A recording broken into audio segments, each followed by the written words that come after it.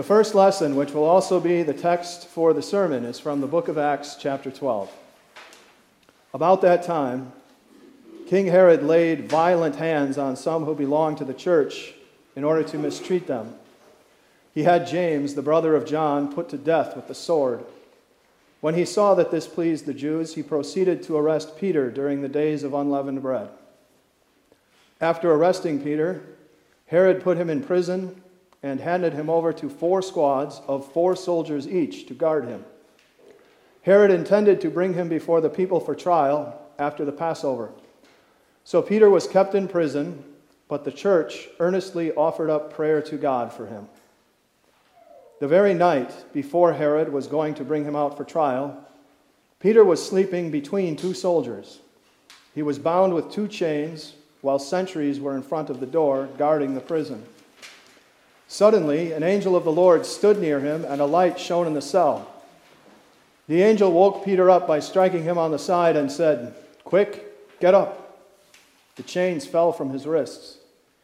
Then the angel said to him, "Get dressed and put on your sandals." So he did so. Then the angel told him, "Put on your cloak and follow me."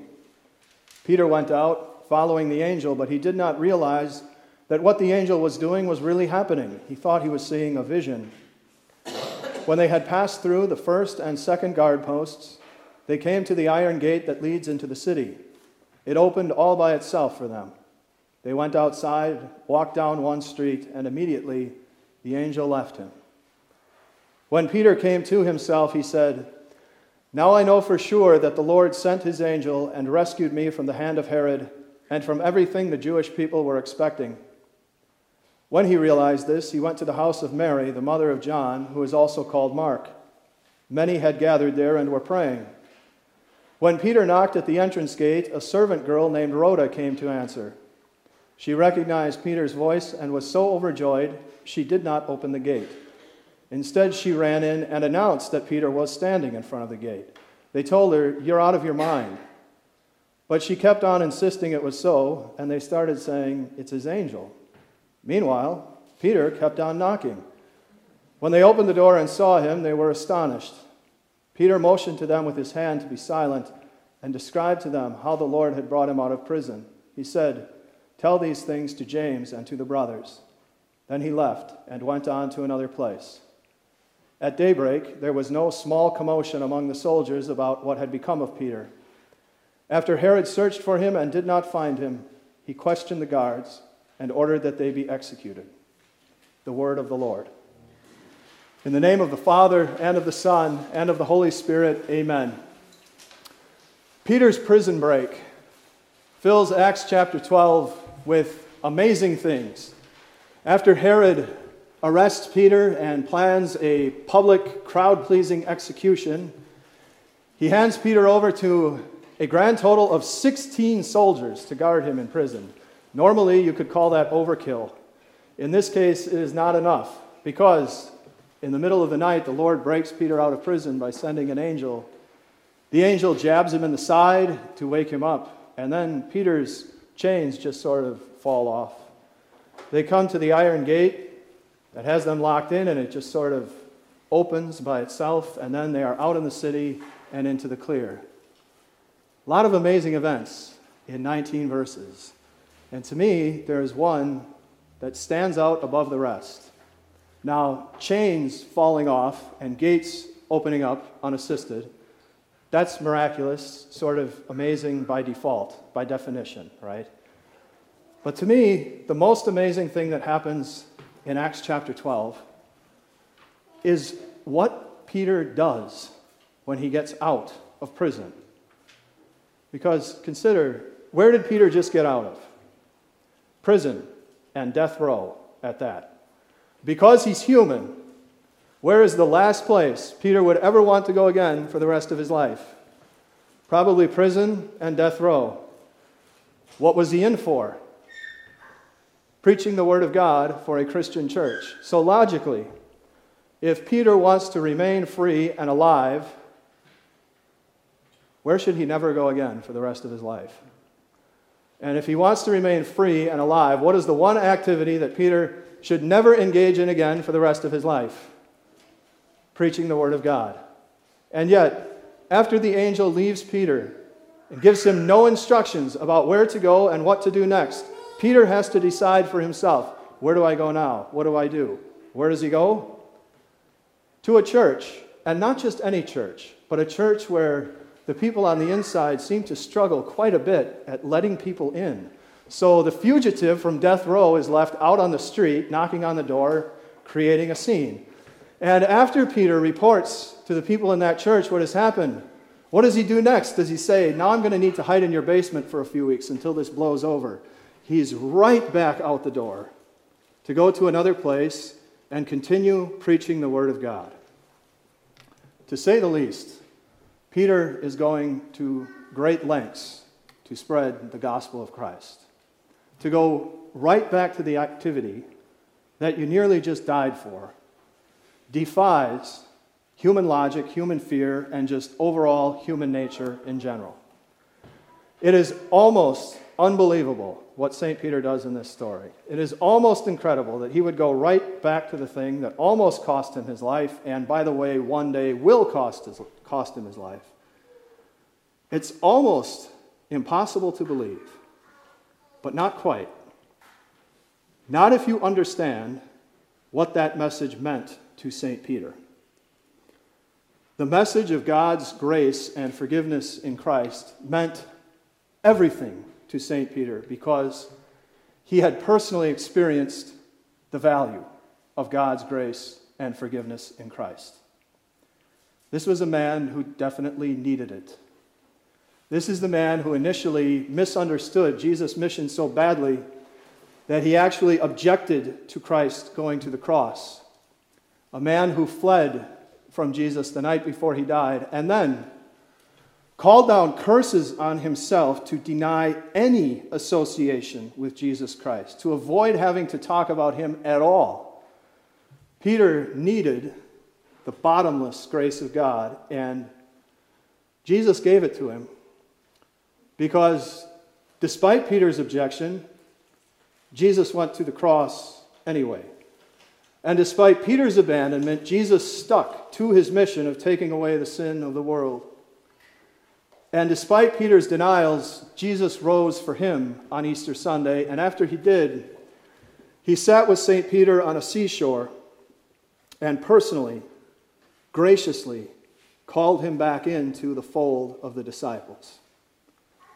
Peter had experienced firsthand the grace of God in Christ. To say the least, Jesus had gone to great lengths to save St. Peter.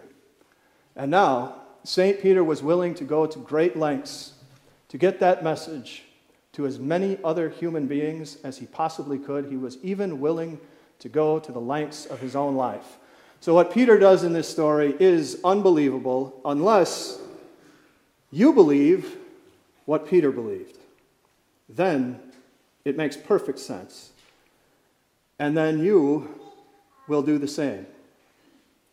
But first, you do have to come to the very difficult point of believing, as St. Peter did, that you are totally dependent on the grace of God in Christ. This is a very difficult truth for human beings to accept, but it is not difficult to find it on the pages of Scripture. It is all over the place that every human being is sinful, and for our sin, we deserve hell. Not a timeout, not a strict talking to, not a scolding. Hell is what we deserve for our sin. And then you also have to believe, like St. Peter, that despite who you are, and despite what you had coming to you, God the Father loved you anyway. And he went to the greatest possible lengths to save you from your sin by giving the most precious thing of all, his own Son. That's how far the Father had to go, and he did not hold back.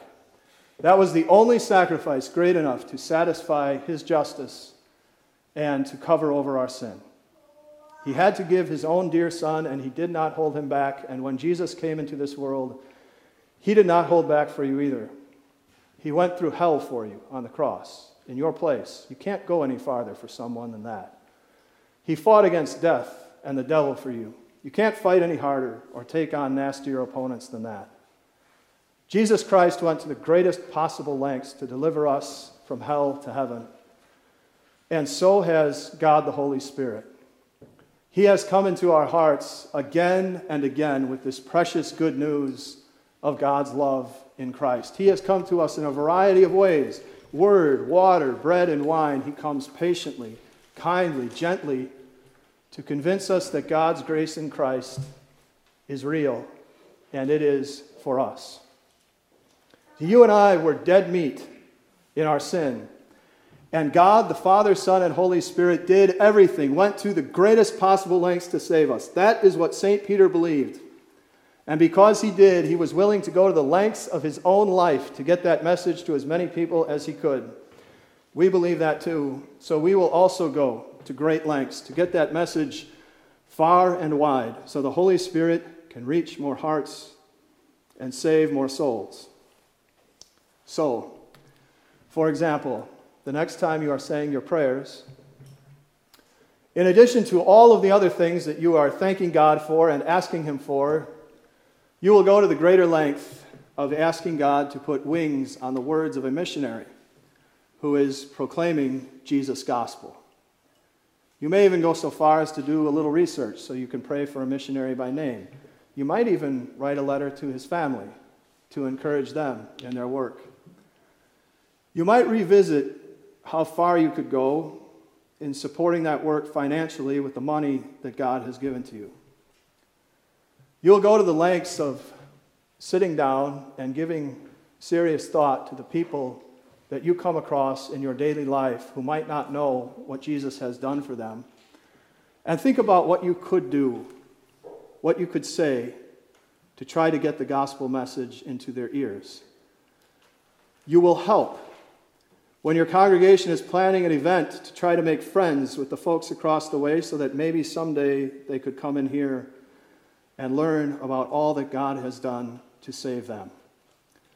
See, these are all things that Christians are pretty unlikely to do if they lose sight of the fact that they were completely lost without God's grace in Christ and that they needed God to go to the greatest lengths to save them. On the other hand, Christians are much more likely to do these kinds of things when they know and believe and appreciate the lengths that God has gone to save them. And as we do these things, we need to trust God to bless our efforts. Just after Jesus ascended into heaven, Peter and the other disciples were standing on top of a mountain, and this was a really ragtag group of men. Probably not much formal education, probably not much money, definitely not professional orators or teachers, although they had spent the last 3 years learning from the best who ever lived. But Jesus told them what to do. Take the message out. Start here and then go out to the world, and God will bless it. Just a few days later on Pentecost, the Holy Spirit came to them and gave them the power to do it. They went out with the message, and God did bless it. Within just 3 generations, that gospel message had reached all the way east to India and probably even southwest China, all the way down to Somalia and Ethiopia, all the way over to Spain. Within 3 centuries, it was the dominant faith of the Western Hemisphere, and within 5, it had fanned all the way north to Scandinavia and Northern Ireland and Iceland. They went to the greatest lengths they could, and God blessed their efforts. Don't ever think that the work you put in for this is wasted. I know it seems that way sometimes when you don't see results as quickly as you want to. The Holy Spirit never wastes the proclamation of the gospel. He always uses it to achieve what he desires. So remember how far you needed God to go to save you, and remember that he did. Now go to great lengths to get that message out. Trust that God is going to bless your work. Be thoughtful, be ambitious, and go as far as you can for the one who went so far for you. Amen.